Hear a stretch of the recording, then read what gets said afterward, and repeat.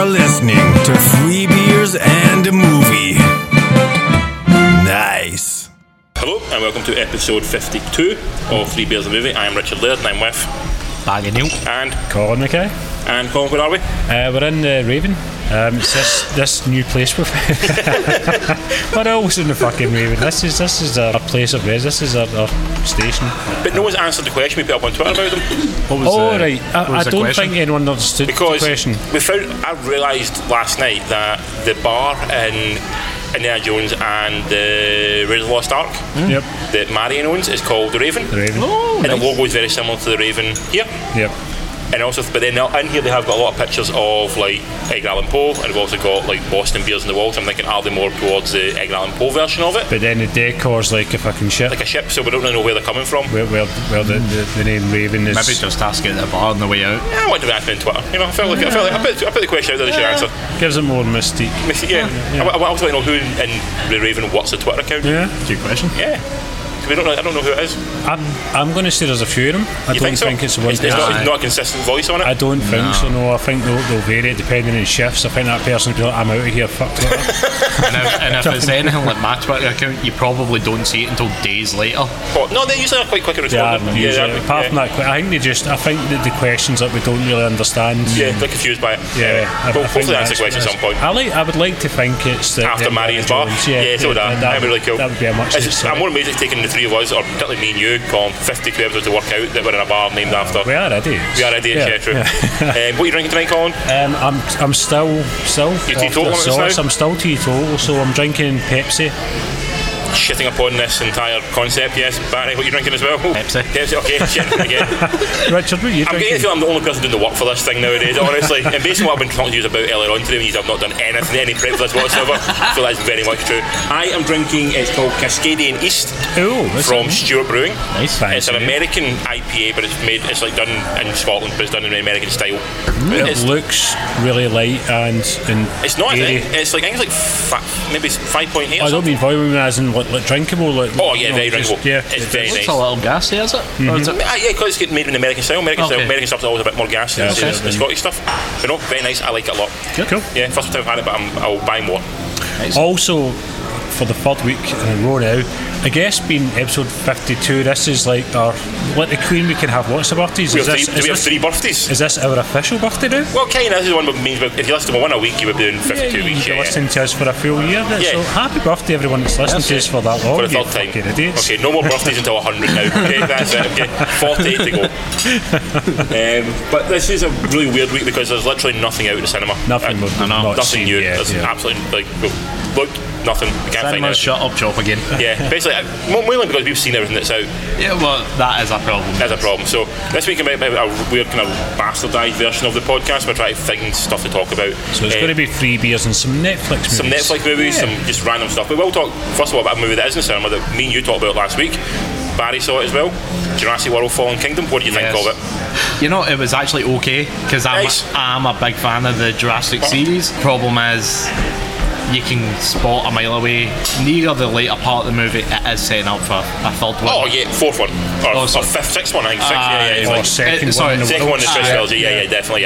My other gripe with the movie was at the end they're trying to be all like happy about the fact they've released dinosaurs into the world. I thought that was really and they were all like, oh, you know what, this is a new age for the world, we're going to have to coexist. And I was like, and when you seen Blue on top of the mountain, and I just turned to Stacey and I went, sure as fuck we're going to coexist. See Blue, see the minute he gets the back package, he's fucking eating like a T-Rex into the world. He's like, that can only end badly, let's be honest. It's not going to work out well. Although as much as I shat in the film last week, like proper shat in it, because I thought it was complete pish, one of the best scenes that I've seen in a long time was the T-Rex and the lion going face to face in King of the Jungle. That was a really special scene. Yeah. So overall, I gave it 8 out of 10. Okay. Colin gave it 4 out of 10. Colin gave it 4. Yeah, he did not like it at all. It was terrible. Barry, be the decided vote. What would you give it? I'm going to give it 6. Just purely because you can see it's an in-between movie. Yeah. So again, overall, it's 8 plus 6 plus 4 is 18. Yeah. So that's about 6.5 out of 10, roughly 6 out of 10. But it's still shit. It's not shit. I liked it. I enjoyed it. It wasn't a bad movie. It's just there was a couple of cheesy moments in it, and I was just a bit like, ugh. And then when I was watching the credits roll by, it's not actually made by Spielberg. He's an executive producer. Yeah, he stopped doing them a long time. The guy done a guy called J.A. Bayona, who directed a film called The Impossible, about the tsunami that happened on Boxing Day. He also done one called The Monster Calls last year, wasn't it? Last year, which is an amazingly good, really emotional, good film. He also done a horror called The Orphanage, which I think a lot of the horror stuff from Jurassic World, you can see that sort of echoed in the Orphanage film. So yeah, he is actually a very good director, a really interesting director, and I think he will go into a lot bigger stuff as well. But yeah, Spielberg sort of takes a backseat to these things now. He sort of that's his still involvement, and he obviously there's a lot of Spielbergian touches in it, I think, throughout it.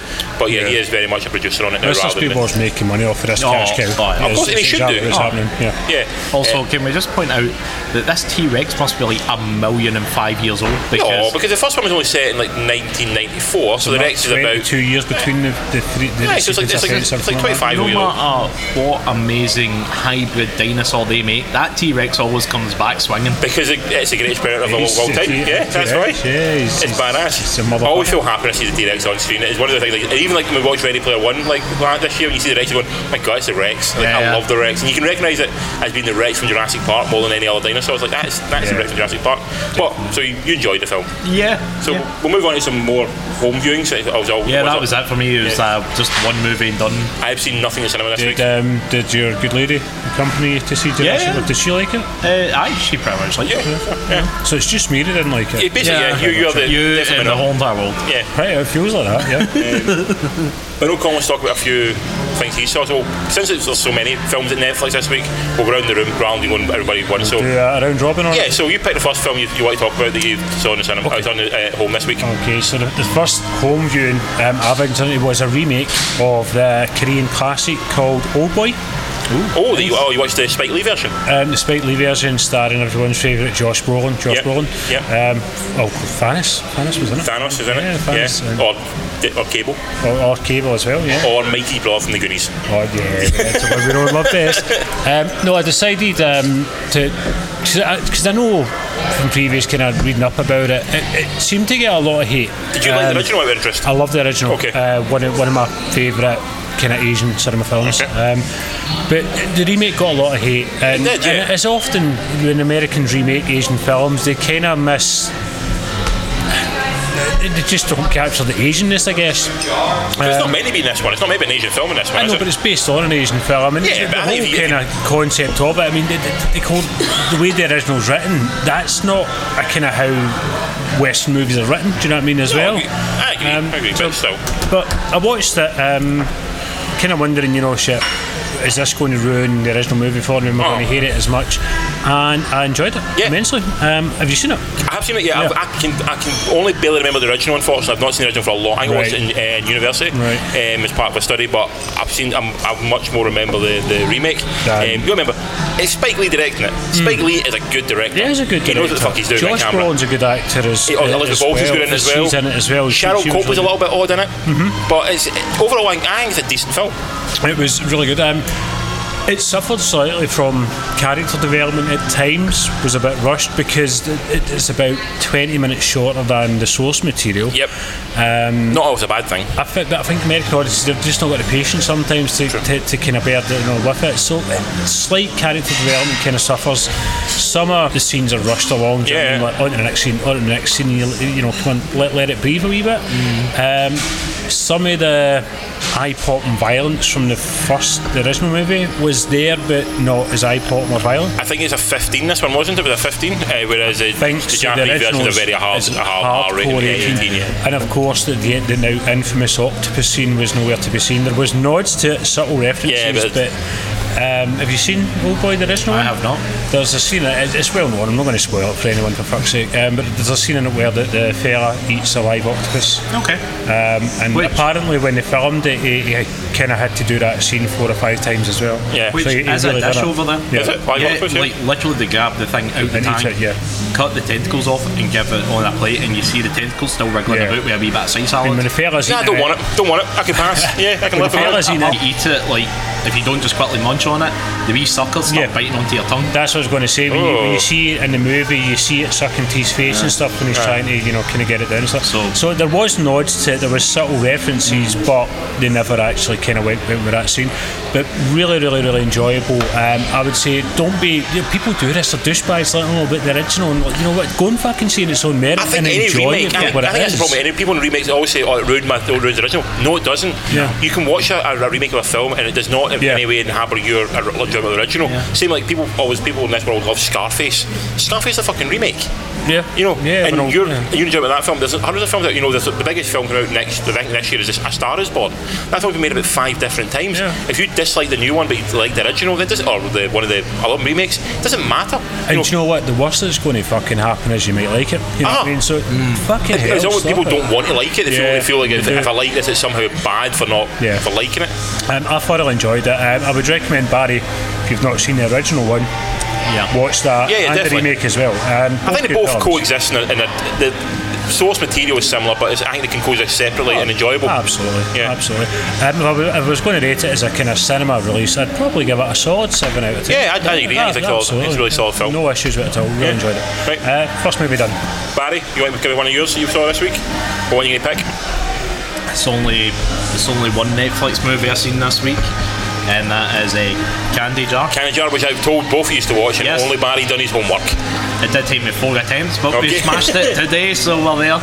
It's directed by a guy called Ben Shelton. Yeah, kind of like first outing for him and the writer. Yeah, they've done a film called Waking a few years ago, but that's a lot of television movies they've done, a lot of TV series, sort of like episodic stuff they've done, and kind of YouTube stuff and that, kind of a lot of shorts, just sort of honing their trade and stuff like that. Netflix is one thing Netflix is good right now, being an outlet for guys like this who maybe worked in the industry for a long time, either as like maybe first assistant directors, DPs, maybe even guys who've been on the set as other jobs, getting a chance to step up and do something like this, and it's sort of they give them a chance to do it. So give a wee brief idea of the plot. What's the plot of the film?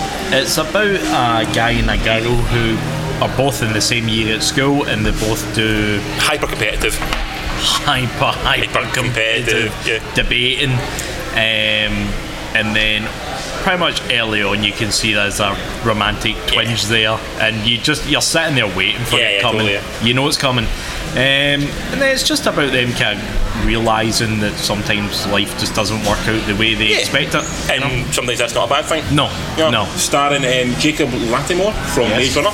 Yeah. He's the main star on it? No, he's not the main star in Maze Runner, but he's one of the guys in Maze Runner. I don't know who he is. I'm going to see that film once, I can't really remember it. And you've got Sammy Gale. She's done some TV, but she's mainly known for Blue Bloods on TV. That's her big sort of like big kind of thing.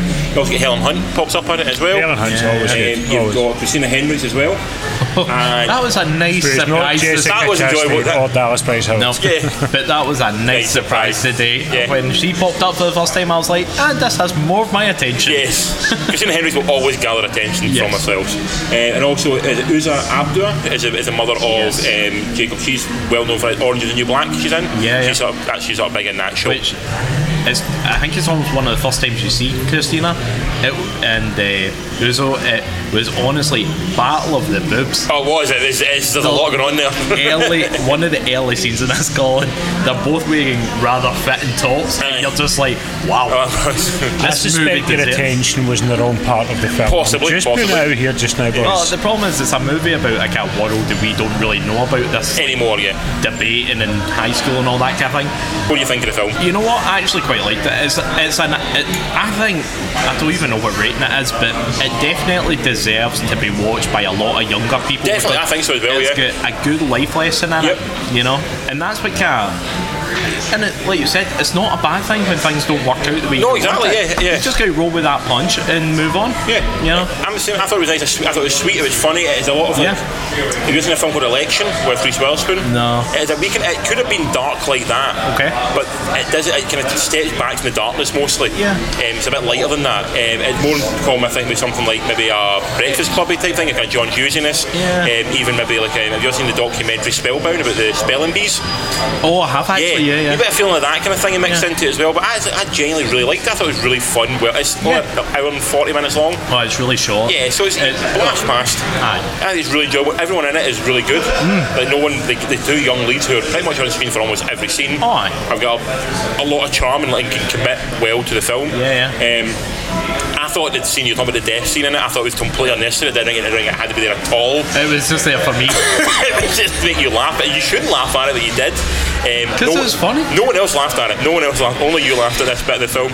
Colin, I'm expecting you next week to back me up here. But no, that was. I thought it was a genuinely well done Netflix release and probably deserves to be seen by a lot more people than probably it will get seen by, unfortunately. Unfortunately, it was something that didn't pop up on my recommendations. I had to go and find it, and I checked even Stacey's account, and it's not recommended for hers either, so I don't know what demographic Netflix.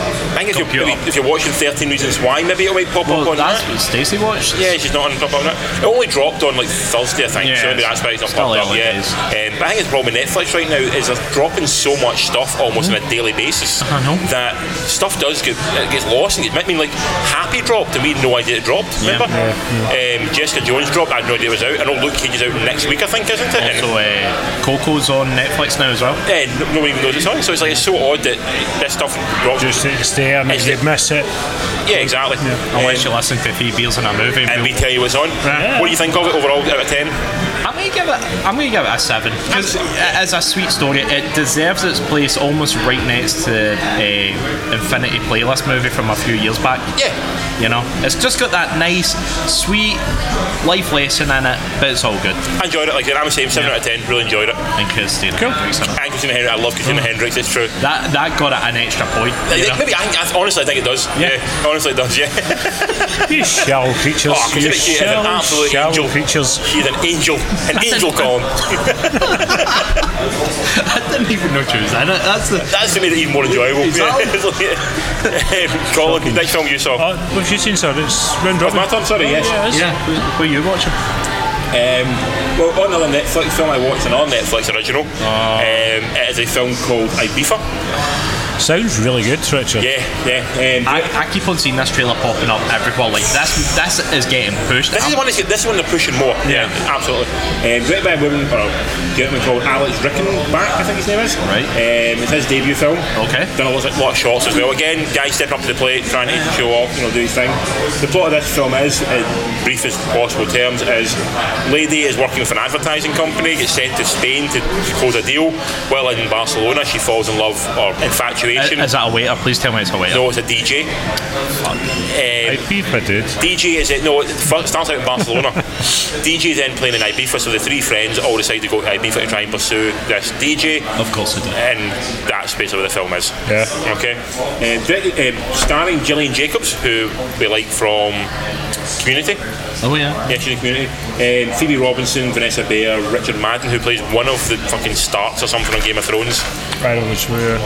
Is he Scottish? He's Rob Stark. Rob Stark, okay. Yep. I know Game of Thrones, I don't know any of the characters' names. I have never seen one episode of Game of Thrones. I know purely as there's a small man in it, there's a woman who has her boobs out a lot, and there's like a tall man. He was in the film with Idris Elba with a cop where he's kind of helps out Idris Elba. We seen it last year, he was in that. Oh, okay.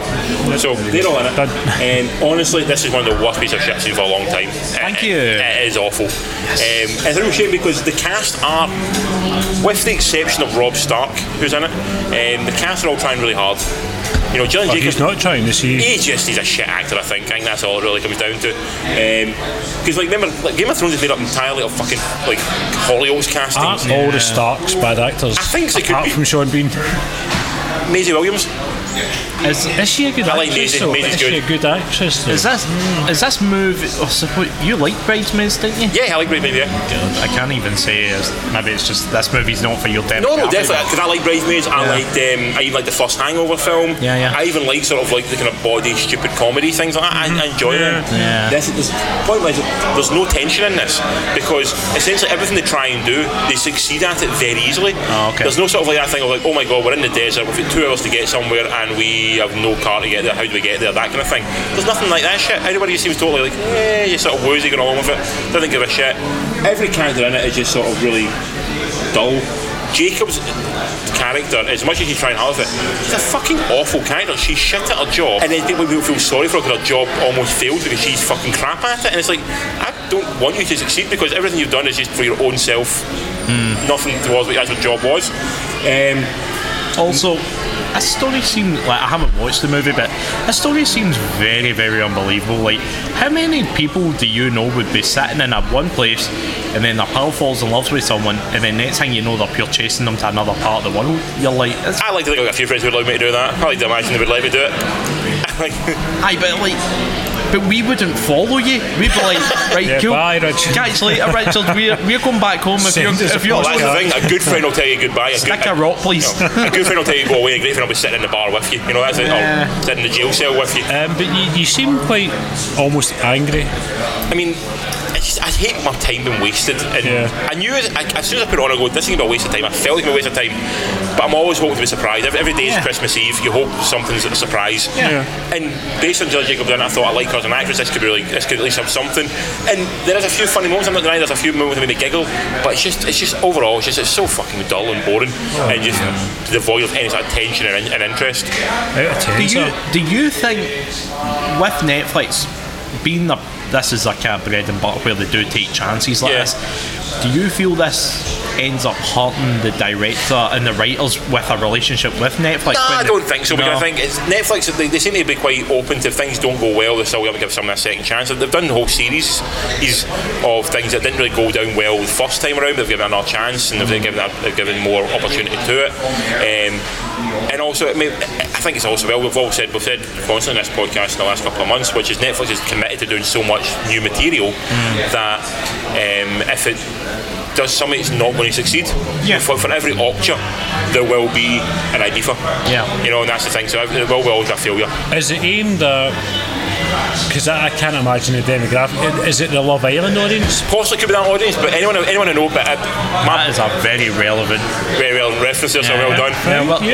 You've been down with it. I know my shit. A couple of ladies at my work sorry, I meant Love Boat. No. A couple of ladies at work are fans of Love Island, and they thought they'd watch it, and they basically said the same to me, they thought it was utter shit. They actually gave up. It seems to be it's just a bad film. Maybe that maybe explains why it is getting pushed. I mean, like, I'm seeing it maybe every third YouTube video is boom, that's the advert, so that could explain it. The Love Island connection. I'm going to give it 3 out of 10. Boom. Bad. Fucking low. You heard that one in Ibiza? Bad one. A bad one. Halsey, mine was amazing. Okay, what do you want next? I am so fucking pleased with myself. So that way, when you just find a wee gem and just after you believe yourself, you're just so happy and like, wow, you just want to shout out to the world, fucking watch this film. This is that film. The film called? The film is called The Similars. The what? The Similars, as in I'm similar to you, you're similar to me. Similars, right, okay. The director is Isaac Esban. Okay. This is a Mexican sci-fi horror genre piece. It was made in 2015, and it takes place in one evening in a bus station in 1968 in a town just outside New Mexico City. Okay. People kind of start having this torrential rain pouring down, like horrendous rain, this really bad storm that's been going for days. People have seizures, and then when they come around, they start changing. I don't want to say how they change because you need to see this. Is it body snatch type thing? No. Okay. I can't. I don't want to ruin it because it's so good. I want you to. Is it on Netflix or on Amazon? It's on Netflix. And I'm urging you to watch it. Okay. But the change. It's filmed in black and white with a green hue, so it looks like a 1960s film. Nice. The music is very kind of Hitchcock, kind of thrillery, so it feels like a 1968 film. Right. And the acting is just perfectly pitched for what it is. It starts and ends with like a voiceover Twilight style zone, and it feels like you're watching a 1960s episode of the Twilight Zone. It was absolutely beautiful, and I was just so. There's times when you're thinking, what the fuck's happening? What we're watching, but you get to the end, and you're just so happy. The thing that I would say is, there seems to be a lot of. I mean, I like Mexican beer. I love Mexican food. I might even say I like sombreros. But I don't know a lot about Mexican culture. We all kind of know the Day of the Dead and stuff like that, but it makes a lot of references to, I believe, it was set in the same year as the World Cup was in Mexico. That was 72, was it not? 68, I believe. No, because World Cup was 66 and 70. Well, we'll run about it anyway, but it's just before it was. But there was some riots in a town that there was between 200 and 300 people were killed by the police to kind of try and quell a protest and stuff like that. There's a lot of references around that and dissidents and stuff like that, which maybe went over me a bit. Right. But I think you can watch it and that stuff's irrelevant. You know, it doesn't take anything away from the fact that you're watching a horror sci-fi film, but there is a political statement in there as well if you're looking for it. If you're looking for it. The way Dawn of the Dead had done it, the way more so. But it's wonderful film. It's so rare to hear you sell a film. So happy. I can't believe I watched it, and I want to watch it again, and I want you to watch it, and I want to make everyone watch it. Add it to my list. I've wrote it down. Is it subtitled or in English? It's subtitled, but I mean, I've not got an issue with that. I'm quite happy to watch subtitled films, and I would give it a solid 9 out of 10. Wow, because it was just so it brought joy to my life. Nice one. Yeah, I feel this is in 6 months' time we're going to be sitting here as always, and I think this film's going to be in Colin's top 10. Can be. It's 2015 it came out. It was in my top 10 for 2015. Retroactively, it's knocked off something. Shit! Quick fact check. It was 1970, the Mexico World Cup. Right, so was it 2 years before it. It was. Well done, fact checking. Yeah. Well now that I have signed up to the Wi-Fi, I can now check things. Now you're an official member of the team. He's now going to check shit for you. You guys need to fact check. We can't talk nonsense anymore. Barry, your second film or third film maybe? This was a film 4 recommendation by the two of you. Oh yes. Though I do feel there's going to be we're going to have you two are going to have to explain a lot of this to me off air. The Greasy Strangler. Yes. I mean, we are fans of the Greasy Strangler. I'm kind of half in, half out. Not really sure. Much like the Greasy Stranglers at times. Yeah. Not really sure what to do with it, and also the ending. I was a bit like, what? Like I said, there's going to have. We'll discuss ending off, Mike. Overall, what do you think of it? Definitely, probably one of the weirdest things I've ever seen. Without question, one of the weirdest things. But I do believe there is people stoning about Hollywood like that. Like, I think that's the point. It is sort of like hanging on to a dream on with it, almost like the coattails of like that industry. There is. It's a caricature, but not too far removed from. I mean, they're not that different to the guys you see like sort of on TV on Hollywood Boulevard, who are like sort of like dressed up as superheroes, wanting your picture and all that. Exactly. Basically, they're those guys, but it's like just take to the nth degree. Yeah. You know? And even there was a fitness documentary I watched, and they interviewed like this 50-something-year-old guy who was still living in his van outside Gold's Gym, and he was doing this in the same era as Arnold and the other fellow. Yeah, looking for his big pickup, but it never came, and he's still doing it. He still believes it'll happen to him because it happened to them. Yeah, that kind of thing. I can't. It doesn't feel like too detached, you know, because there's like him there, and I assume this is what people in Hollywood are like. Yeah. So apart from that, it was just so weird. Give the basic plot of Greasy Strangler if you can. Do you know what I love? Right, is if people say to me what's it about, I go, the title sums it up. It kind of, it is. It's about a Greasy Strangler. Yep. They also run the guy who is a Greasy Strangler runs a business. Yes. Where he goes round about Hollywood disco tours. Hollywood disco tours. Which once again doesn't feel too far from the truth. No. Like the Stars of Hollywood. Home bus tour. Yeah, exactly. But within that, you've got sort of like these guys living the life. Father son live together. But have a very odd relationship with each other. Son meets a girl, dad steals a girl from the son. Yep. Son tries to steal the girl back from the dad, but all the while the dad is the Greasy Strangler, who's basically a guy who covers himself in grease and strangles you. And he also happens to have like a fucking 30-inch penis for whatever reason.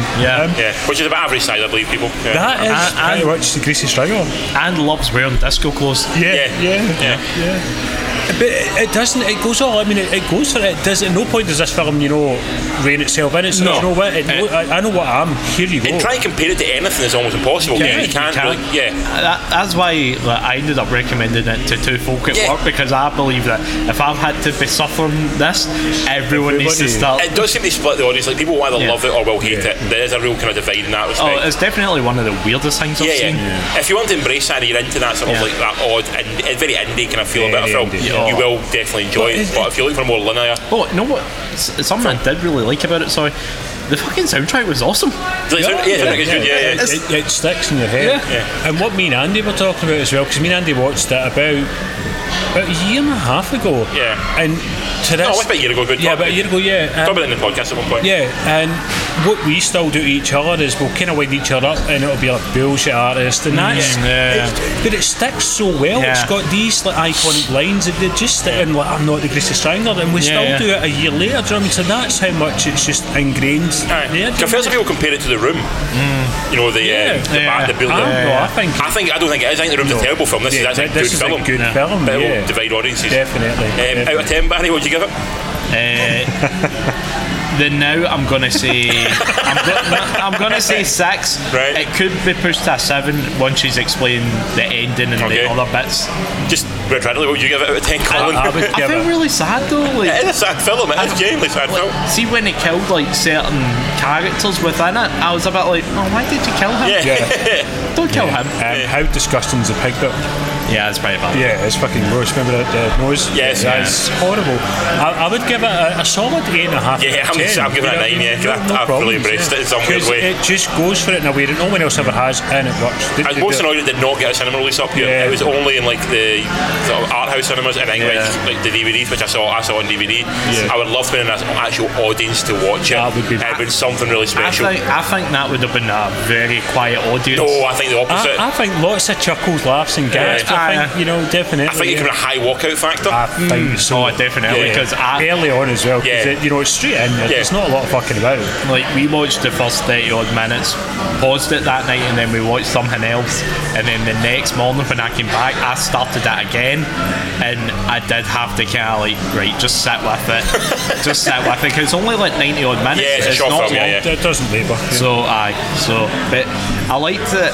I think he punched the guy in the face or something. He done something to a guy's face and it pure caved in, and I just buckled because I was like, this is so silly. You will laugh at it, that's the point.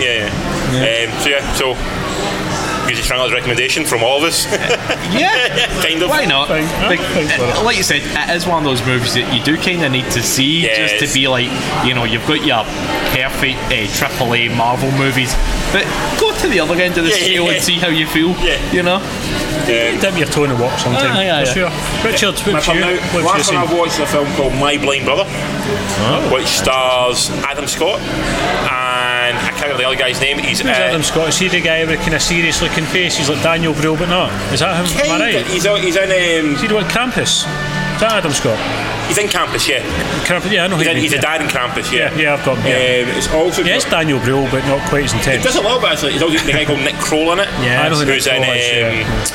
I think he's in The League. I think he's in, which is one I really like him in. Anyway, basically, Adam Scott is blind. Nick Kroll is his brother. Adam Scott likes to compete in marathons, and Nick Kroll's basically the guide. Okay. The guy who runs with it. So Adam Scott is beloved by the town because he has this guy who raises all his money for charity, and he's blind, and he's like the handicapped kid. Everyone kind of loves him. Nick Kroll meets a girl. Nick Kroll pulls a girl. Nick Kroll is going with a girl. But the girl basically doesn't give him his number after a one-night stand. There's a girl called played by Jenny Slate, really good actress.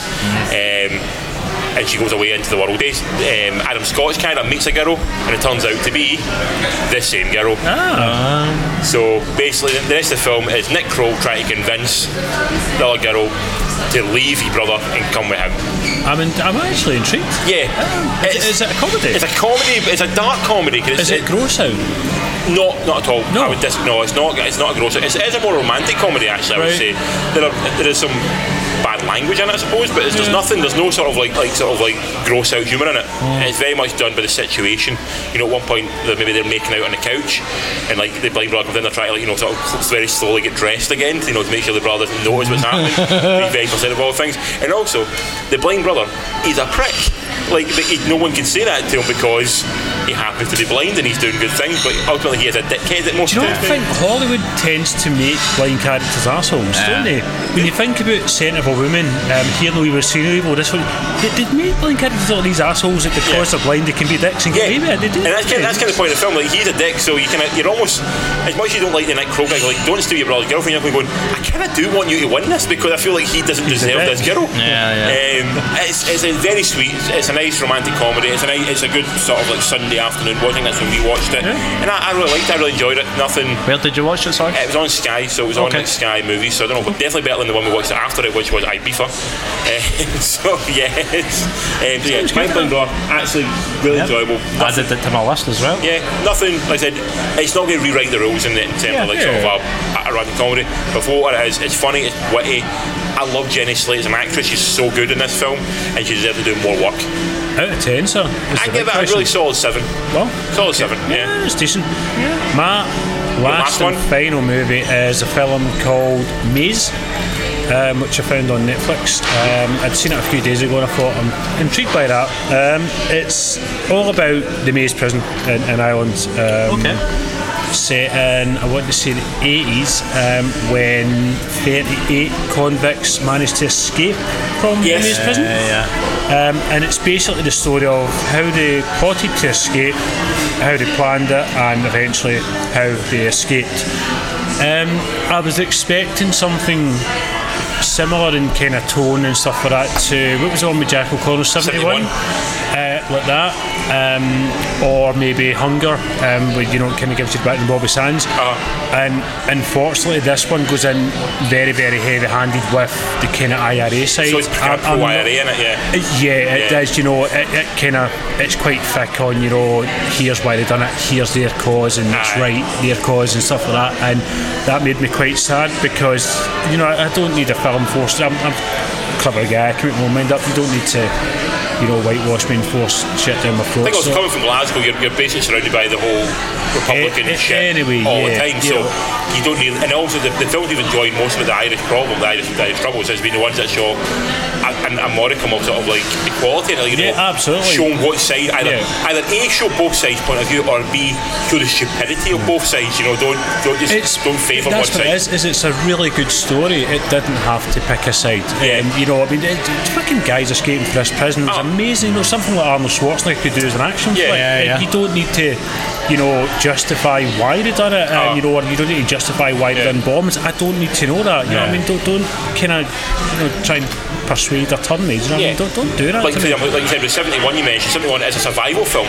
It doesn't matter if he's pro-IRA or pro-UDF. There's no right or wrong in it. It's simply a guy surviving in Belfast. That's all the film's about. It's about him surviving. And this unfortunately missed the mark that and it was really. If you stripped out the sort of very political nature of the film, would you enjoy it more? It would have been a really good film if it wasn't for that. The acting was solid in it, the directing a wee bit kind of cheap at times, but these things aren't made in a big budget. I think the Irish Film Board sponsored it, which is why they could probably get away with so much heavy-handedness in terms of where they kind of pushed it and stuff like that. But I was disappointed overall by the end of it. I would give it 5 out of 10, possibly 4.5. But someone that is of the Republican persuasion may enjoy it a lot more. I think definitely they would. I think they would. I mean, you can watch Hunger. There's no point you come out thinking, I'm now, more. That's like my point. You don't watch Hunger and go, he's a hero for doing that. He's like, you're a fucking idiot for doing that. I mean, I get why he did it, but still, I don't think it's smart. This film is the polar opposite. And it just took a lot away from me. So 4.5 out of 10 for that. Nice one. Anything else you watched this week? No, it's been that's been it on the movie front. I'm the same. Done our movies. So what Richard asked us to do, that me and Barry have done hastily in the last half hour. Because it's the 5th of June today. We're halfway through. We're about halfway through the year, so it's a moment to take stock, a sort of state of the nation, state of the cinema, and see what we think overall of cinema this year. Fucking shambles. We needed that Marvel movie in this week. So we've done a top 5 of the year so far, in no particular order. Well, I've got a wee order, but overall, what do you think? What do you think of the year so far? How do you think it's been? It's been a year of sequels, really. Yeah, very much so, yeah. It's a franchise sequel thing again, yeah. There's not a lot of originality out there so far. Unfortunately It has been a lot of, pigtailing on the back of the last big kind of smash and But what originality has been out there has been very good, I think. Yeah, definitely. Yeah. There's been a good bunch out there. I did manage to find 5 quite easily, though. I think that's the problem. I think that's when I was looking through my list as well. I think it's the 5 I really liked. Yeah. Yep. And the other ones just sort of falls away from that. So we'll start with Barry. Barry, what's your number 5? Barry. Downsizing only because you starred in it, you motherfucker. because I was in it for a brief 1 second. Yeah. But I liked the concept, but the film did kind of fall away from itself really quickly. But I liked the idea of it. I think at the time of recording, I think we discussed it was felt like an extended Black Mirror episode. Yeah, I think we all agreed that the first 2/3 excellent, final third really off the rails. Yeah. So, I didn't mind the final third, remember? And it was the first movie I really came across because I was looking for that number 5 slot, and it was the first movie I came across that I did pick up on the list that I enjoyed, that I can remember. So next one. So number 5. Mr. Laird's. I am going to go with, it's a toss-up, but I went for Ladybird by Greta Gerwig, which I thought was a really, really sweet, really honest sort of like depiction of youth in a way. Yeah. Also, as we said before, that film, that was the one that was based in like South California or something. Yes. Yeah. That one. You really do like your slice of life. I know. I do enjoy the slice of life movie. It's definitely a niche that you. I don't always need to see a start, middle, and end. I just need to see something, a growth of a character in the space of 90 minutes. I just something need to see that. Boy stuff like that. Yeah, that kind of stuff. Yeah. Boyhood is one of my also like even Boyhood. That's what I meant. Sorry. Even like we've talked before, one of my favourite films is Clerks. Always like Clerks is a day in a life of. That's all it is. There's nothing more than that. So I do enjoy these sort of moments in time. And I thought we talked before, we are massive fans of Saoirse Ronan. Yeah. I thought she's phenomenal. And even more phenomenal watching that film and then watching the one I watched a couple of weeks ago, the Chesil Beach film, which played a totally different character. And I think she's shot them quite close together. And it's like, you're just so good at what you do that you can go from one to the next, and it's just it's so amazing. And I just really enjoyable film. I think it got a lot of press when it first came out. It got some Oscar buzz, but then that died away, and I felt it should have got a bit more acknowledgement. Should have got some. I don't know what we get, but I felt it needed more acknowledgement. I think the more people should have seen it, and I genuinely really enjoyed it. I thought it was a really good film. Yeah, I like that one. Colin? I've not put an order to mine because I like all of them, but if you're going to force me to put in an order, you fucking them in an order on that, Caesars. Game Night. Game Night, you enjoyed Game Night? I really enjoyed Game Night. Is that because Game Night surprised you a little bit? Because we all had it pegged. The trailer did not sell the film that well. I liked the trailer. I think it was just a light-hearted fun film. It was genuinely quite funny. Yeah. I chuckled. I came out and I felt uplifted. And I was like, skipped home. And that was it. Do you expect on your top 10 end of the year? I don't think it. I think it's going to drop off gradually. But again, I've said this a lot before, but a good example is when we went to see Chef. We came out all buoyant, happy, and we loved it. And when you read the reviews on Chef, did you want to go back into the kitchen after Chef? I did actually. We came in here after Chef actually for the first time. It does get very weak reviews, and it's not a good film on paper stuff for that. But I think who you're with and how you're feeling and stuff like that. And I think I just went to see that film that night, and I was in a wee happy mood. In a good place.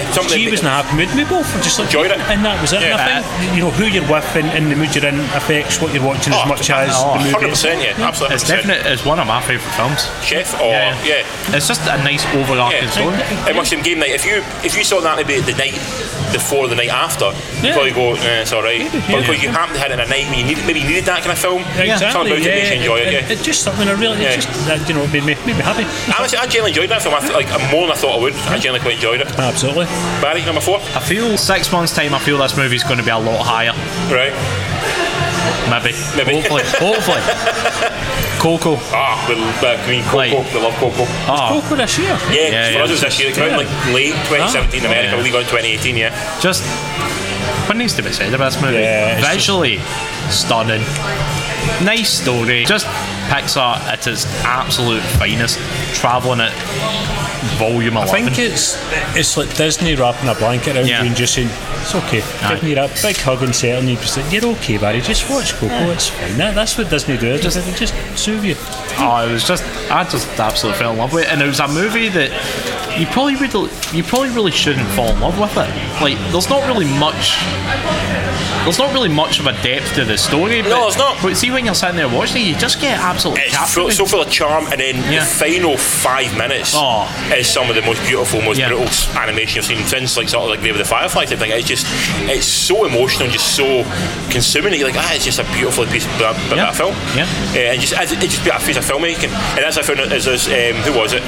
Might have been Chris Miller or Phil Lord put up on Twitter the other day. They said, animation is not a genre, it's a medium. And I think that's a good point. Like, this is not a genre. It's that story could be told in live action if you wanted to. They chose to tell an animation, and that is still beautifully done, regardless of how you see that film. So the palette for it was amazing. The colour palette was just stunning to look at. Wow.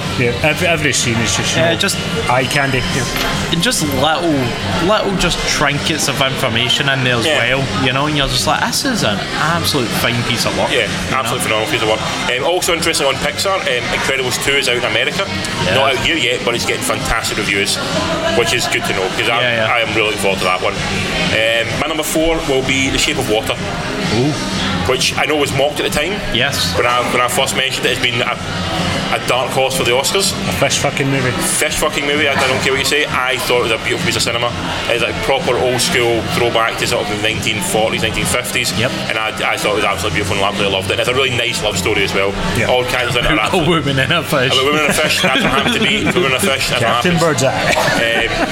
But honestly, like, I think I even said at the time, I think what's his name could nick the Oscar as well. He came pretty close to it. I know. To stealing the Oscar, we got a bit of buzz towards the end of it. The Shape of Water not pick up like a lot of the stuff apart from the main category. Well, won Best Film. It won Best Director as well, didn't it? Did it win Best Film? It won a lot. I mean, it had nominations everywhere. It picked up a clutch of Oscars as well. I'm sure it did win. It definitely won Best Director for. Richard is now fact checking. I'm now fact checking. It definitely won Best Director. So as not to labour the point, that's on my list as well. So I'm going to make that my number 4 movie as well. Which there is a lot of movies I've noticed on. It did win Best Film as well. There is a couple of movies on both of your lists that I haven't seen yet. Right, okay. That's why I was saying, like, my top 5 now could end up getting all reshuffled. Mine could definitely reshuffle. This is just raw feeling at this moment in time. Colin, none of yours. Same as yours. Shape of Water. Enjoyed it. Really enjoyed it. As you say, getting a good old-fashioned Hollywood storytelling done well. And it's why you love. It's kind of why you love cinema. It makes you love cinema more. Barry, what's number 3? Deadpool 2. Fair enough. Right in there. I remember saying at the time, it's one of the first movies I've been in where the whole audience was actually like proper belly laughing, even having little like sniggers to themselves and all that in between gags, But again, that seems like what you're talking about with Colin with Game Night. It's a film that maybe the experience of seeing it is as important as the film itself. If you saw that maybe on DVD by yourself watching the house one night, you go, it's alright, it's good, it's enjoyable, I'm laughing at it, but it's the sort of the community aspect of seeing it with an audience. $400 people laughing makes that film work as well. Definitely. It's a wave of laughter that goes through the cinema, and you just swept up in it. Why cinema is a thing, it should be embraced and enjoyed, but it does make that film something bigger. You should share. Absolutely. Good choice, sir. Mine, 3 Billboards outside of Ebbing, Missouri. I forgot about that one.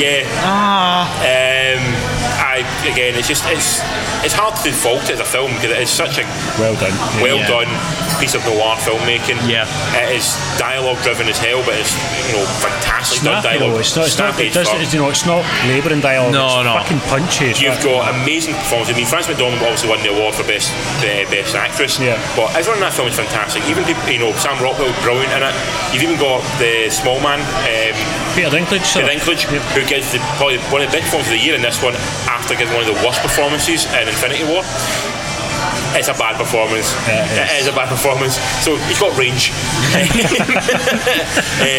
He's only in this film for maybe 10 minutes in this film. But totally buy into him completely. Stole those scenes. Everyone in the film who has a moment in the film brings their A game. And that, for that point, it makes it a great film. And it's a well told story as well. And a really interesting and kind of an original story to an extent. You know, it's not something I've seen many times before. Also, just to show my sensitive side as well, just in case you think I'm a heartless bastard. Was you cried when they all died? I did have a wee cry to myself when Woody went out to the shed. I was a bit like, I can't do this today. Your heart shrunk just a wee bit inside. So I'm going to go with the 3 billboards. Number 3 we're on, Infinity War. You liked it, you enjoyed it, it's big cinema, big blockbuster cinema. I did enjoy it. I don't think I enjoyed it as much as the anticipation of going to see it. I think that's the point of it, I mean, I was like, wow, and I went to see it, I was like, it was good, but it wasn't, you know. Well, that's the problem, it was like hyped up just before it's released to something crazy, and it can, like, nothing deliver that yet. Nothing ever lives up to the hype that things put on it, and the fans and internet puts on whatever. Like, I don't know, we saw it in the cinema, it was a full packed cinema. Yes. And actually, when the lights came down for the BBFC that showed the name of the film, you felt a genuine, like, absolute ripple of like, genuine excitement. People just like felt you could sense it in the air. People were excited about this. And like to try and even nail some of that excitement into the film, like, it was so hard to do. We've talked about it in the past. You enjoyed it more than I did. I thought it had fault, but I still overall enjoyed it immensely. I thought it was and thought it was the fact that you even put it on screen deserves all the awards, because that's fucking to actually get that thing wrangled together is more amazing than anything else. The story, characters in one place. The story had some ups and downs, and it had tonal problems, and it had like some storytelling problems, but to get that fucking thing on film is joy in the eyes, you know. Phenomenal to be able to do that.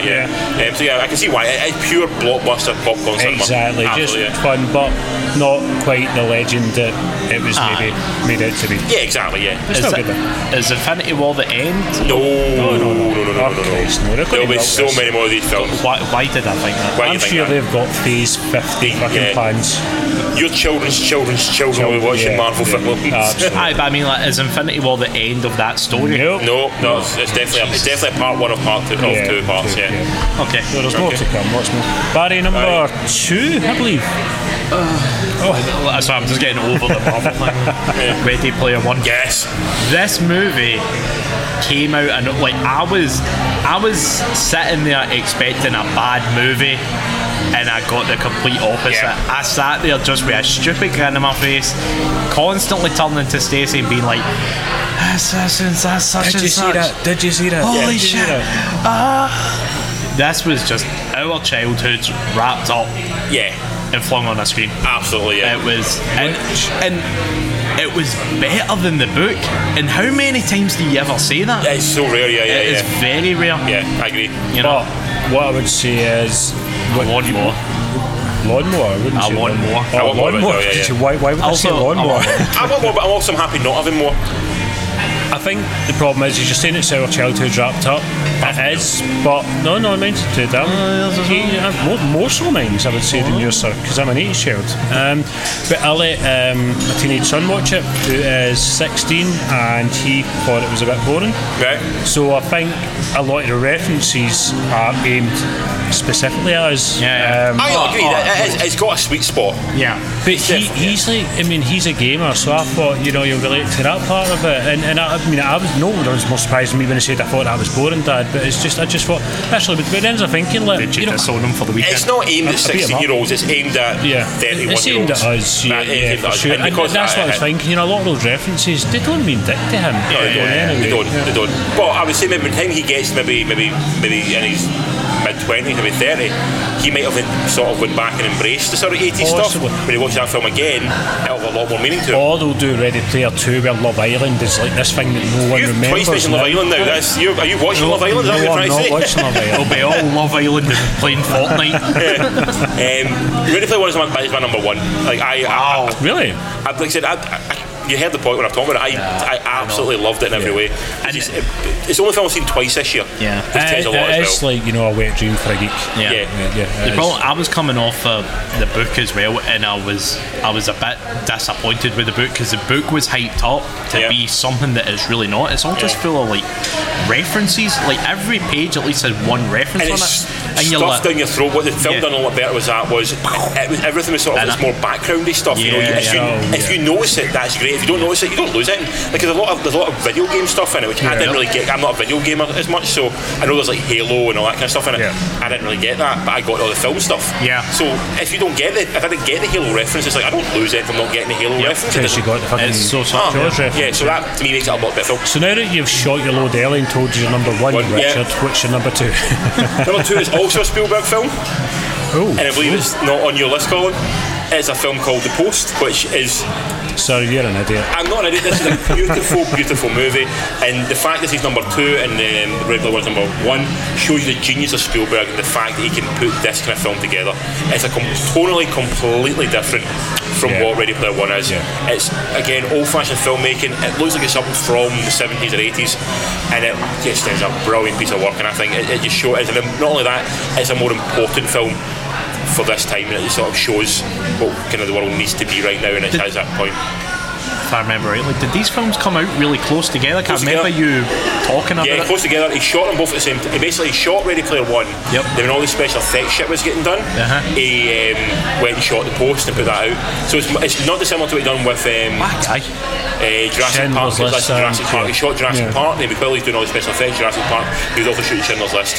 You know, and the fact that guy, he made The Post and Ready Player One. Spielberg's in his mid-70s, which is phenomenal to be able to do that in your mid-70s. Yourself, the drive and push to do that. I mean, he's a master craftsman. You know, there's no other guy on the planet who can make two films so completely tonally different, scale and audience-wise, that these two films are, and the fact he pulls it off, in my opinion, brilliantly. I know you disagree with The Post, but in my mind, brilliantly, I think it's a phenomenal achievement, and it shows why he is the master of all cinema. So I love The Post. Cool. Colin? Solo. I really enjoyed it. I know it's, but you've got to remember, like, I'm who that film's aimed at. I am that. We missed you.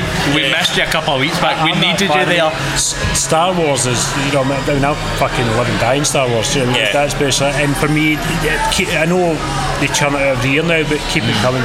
Because there is this core audience that they do want to know why he's called Han Solo. No one wants and they do want to know how he done the Kessel Run. What's your surname? Solo. Cool. So the only part that, the worst thing in that film that absolutely almost offended me was the bit, I think it's him and other character talking, and the other character says, "I'm upset," and he turns and says, what did he say to him? He said, "I don't care." No, he says, "I know," which now makes the thing when he said it to Leia in Empire Strikes Back, when Leia says, "I love you," and he says, "I know," it basically means that's his catchphrase. He's not saying it because he's fucking cool. He's saying it as a catchphrase to him. And that takes all the fucking badass cool away from that scene. I think if you're aiming the film at the Star Wars audience, which is me, then I think we need that. We need to know that that's Han Solo. I get that. I'm comfortable with it. It's fine. Don't buy it. But that's I really enjoyed it. So enjoyed it at this point. I enjoyed it as a Star Wars movie, but also enjoyed it as a space western as well. I think that's what we agreed at the time, that if it had any other name slapped on it, it would have been probably got a higher rating. But because it's tied into the Star Wars universe, then to us it brought it down. To you, but still. Yeah. Nice one, Barry. Your last one. Your final choice, sir. I mean by they're going to bump heads here, aren't we, sir? Maybe not. I think we are. Quiet Place. Quiet Place. It's not on my list, but only narrowly missed it. But I think on a rewatch later on in the year, I think it might bump up again. Well, I've already watched it twice, and it holds up the second time around. Did you watch it at home the second time? No. Cinema twice? Yeah. Maybe because I do genuinely forget movies very quickly. So sitting watching it again, I'm like, what's happening here? No, this movie, it changes the dynamic of what I want now from like end of the world styled movie, and I thought the road was grim. Yeah. This just takes it to the next level because you cannot communicate with people that you're right next to, and that is grim. Stripping back your basic humanity into it. I'm pretty sure I said at the time, if I was in that world, I'd probably just blast myself in the face straight away. Yeah. At least in the road, I'd give myself a fighting chance. Nah, that's. I think as well, this film, though, what I do about it, it sort of fundamentally changed the audience who went and saw it. Yeah. Like, the audience was forced to be silent. Yes. Attention, You can't talk during this film. If you talk during this film, you ruin it not only for yourself but for everyone else around you. So that's what makes the film even more incredible. The audience not only saw it, but the audience embraced what it was. I know when I seen it, if you dropped a pin, you would hear it. Yeah, there's something not far away from me eating popcorn, and you heard them after about a minute realise like, I can't eat this popcorn. I remember Lorraine trying to eat stuff as well, and she was the same. She was like, can't do it. Yep. I did find the first sitting was better than the second sitting, only because, not because of like crowd being there, but purely because my position was wrong. If you were seeing this in the cinema, you had to be in the middle of the room for the sound. When things were, I know it didn't happen often, but when there was sound, you were better to be in the middle of all the speakers, getting the direction, because a lot of it bounced. I didn't realise until I seen it the second time, and I was like, oh, that doesn't feel right this time around. It doesn't have that punch because there was a couple of jump scares, you know. And again, just to avoid labouring the point, me and Barry are in agreement with the number one movie. Mine's is A Quiet Place as well. Is it A Quiet Place as well? Really enjoyed it. I mean, I'm kind of thinking I want it on my list as well. Now I couldn't really knock anything off right now. I can think come December we'd have this discussion again for the top 10. Could be there. I think it'll definitely be in there. It definitely will, because again, it's absolutely phenomenal. It's been a long time since it felt so tense watching the film. Yeah, and that's when you're genuinely fearful of the film. And you feel for everything in the film. Just that scene when she stands on that nail, even thinking about it, I still go, because you know it's coming. You know that's the thing is, you know, and you're like, fuck. Boom, I can't do anything about it. It's absolutely amazing. So, and I done a really good job in kind of like keeping the kind of monster type human things like kind of hidden for a good chunk. It's a Jaws theory, the alien theory. The less you show the monster, the scarier it becomes. As soon as you show it on screen for the full body, it loses any impact. If you keep it hidden, then it's scary. It's a haunted house idea. You know, it's very. It's perfect. Is that a good solid top 5 for everybody? Absolutely. Do you expect these top 5 to still be in your top 10 come the end of the year? All of them? I think 1 or 2 will. You think 1 or 2 will definitely make it in? Yeah, I think so. Think so? Yeah, I'm looking at my list. I can only maybe see 2 now that I can see maybe dropping off. But what do you think will drop off out of your list out of interest? I think Deadpool and Downsizing. Yeah. Possibly Infinity War and maybe Solo. Game Night dropping off? No. Is there in there? You maybe have a better understanding about what's coming up in the next 6 months. I don't. A lot of stuff we might not find out about really until like sort of later on in the year, because they'll start pushing it after like sort of festivals and stuff like that. So you always get to be surprised things coming in. There's a few things coming out. There's one. I've got a lot of coming age stuff. There's one I can't remember the name of it right now, but apparently it's very, very good as well. There is a few things coming out. You go, that's quite interesting. I'm looking forward to that, but I think we won't know about it until maybe a month before we then start ramping up the advertising. After the blockbusters are out of the way as well. We're pretty much blockbusters out until about August. End of August, maybe pretty much August time. September, October, November is when we start seeing the films that we sort of tend to like gravitate and enjoy a lot more. On that note, I'm probably going to get slapped the minute the recording stops, but I keep on seeing the trailer for Skyscraper. Dude, I'm in together. Get an idea. That's not out next week. What is out next week is got it. That is on Monday.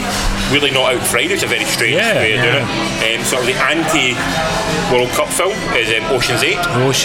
Which I'm actually quite intrigued by. Maybe not, but intrigued by. You've also got on Friday, which is one I'm looking forward to a lot, is Super Troopers 2. And this has to live on, because Super Troopers is one of our favourites. It's an absolute belt of a movie. And also a film has been called The New Exorcist.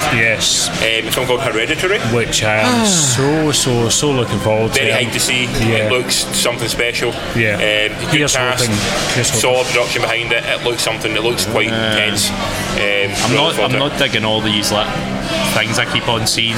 People are saying struggling to watch the. Yeah. I take that with a pinch of salt, obviously. And everybody says compare it to The Exorcist. You go, well, let's decide later on in life who's better than The Exorcist. But it does look something that could be really interesting. This is something that might give you the chills, which has been a long time coming. So, But that's all out next week. Colin, tell people where to find us. Yeah, you can find us at all the usual haunts. That's the number 3 beers and a movie on Gmail, on Instagram, and on Facebook. So feel free to like us, tell us what you think of our opinions. What's your top 5? Is it better than Barry's, worse than Colin's? Greasy Strangler, how big is his penis? Let us know what you think. You've been listening to Richard, Barry, and Colin, and we are 3 Beers and a Movie.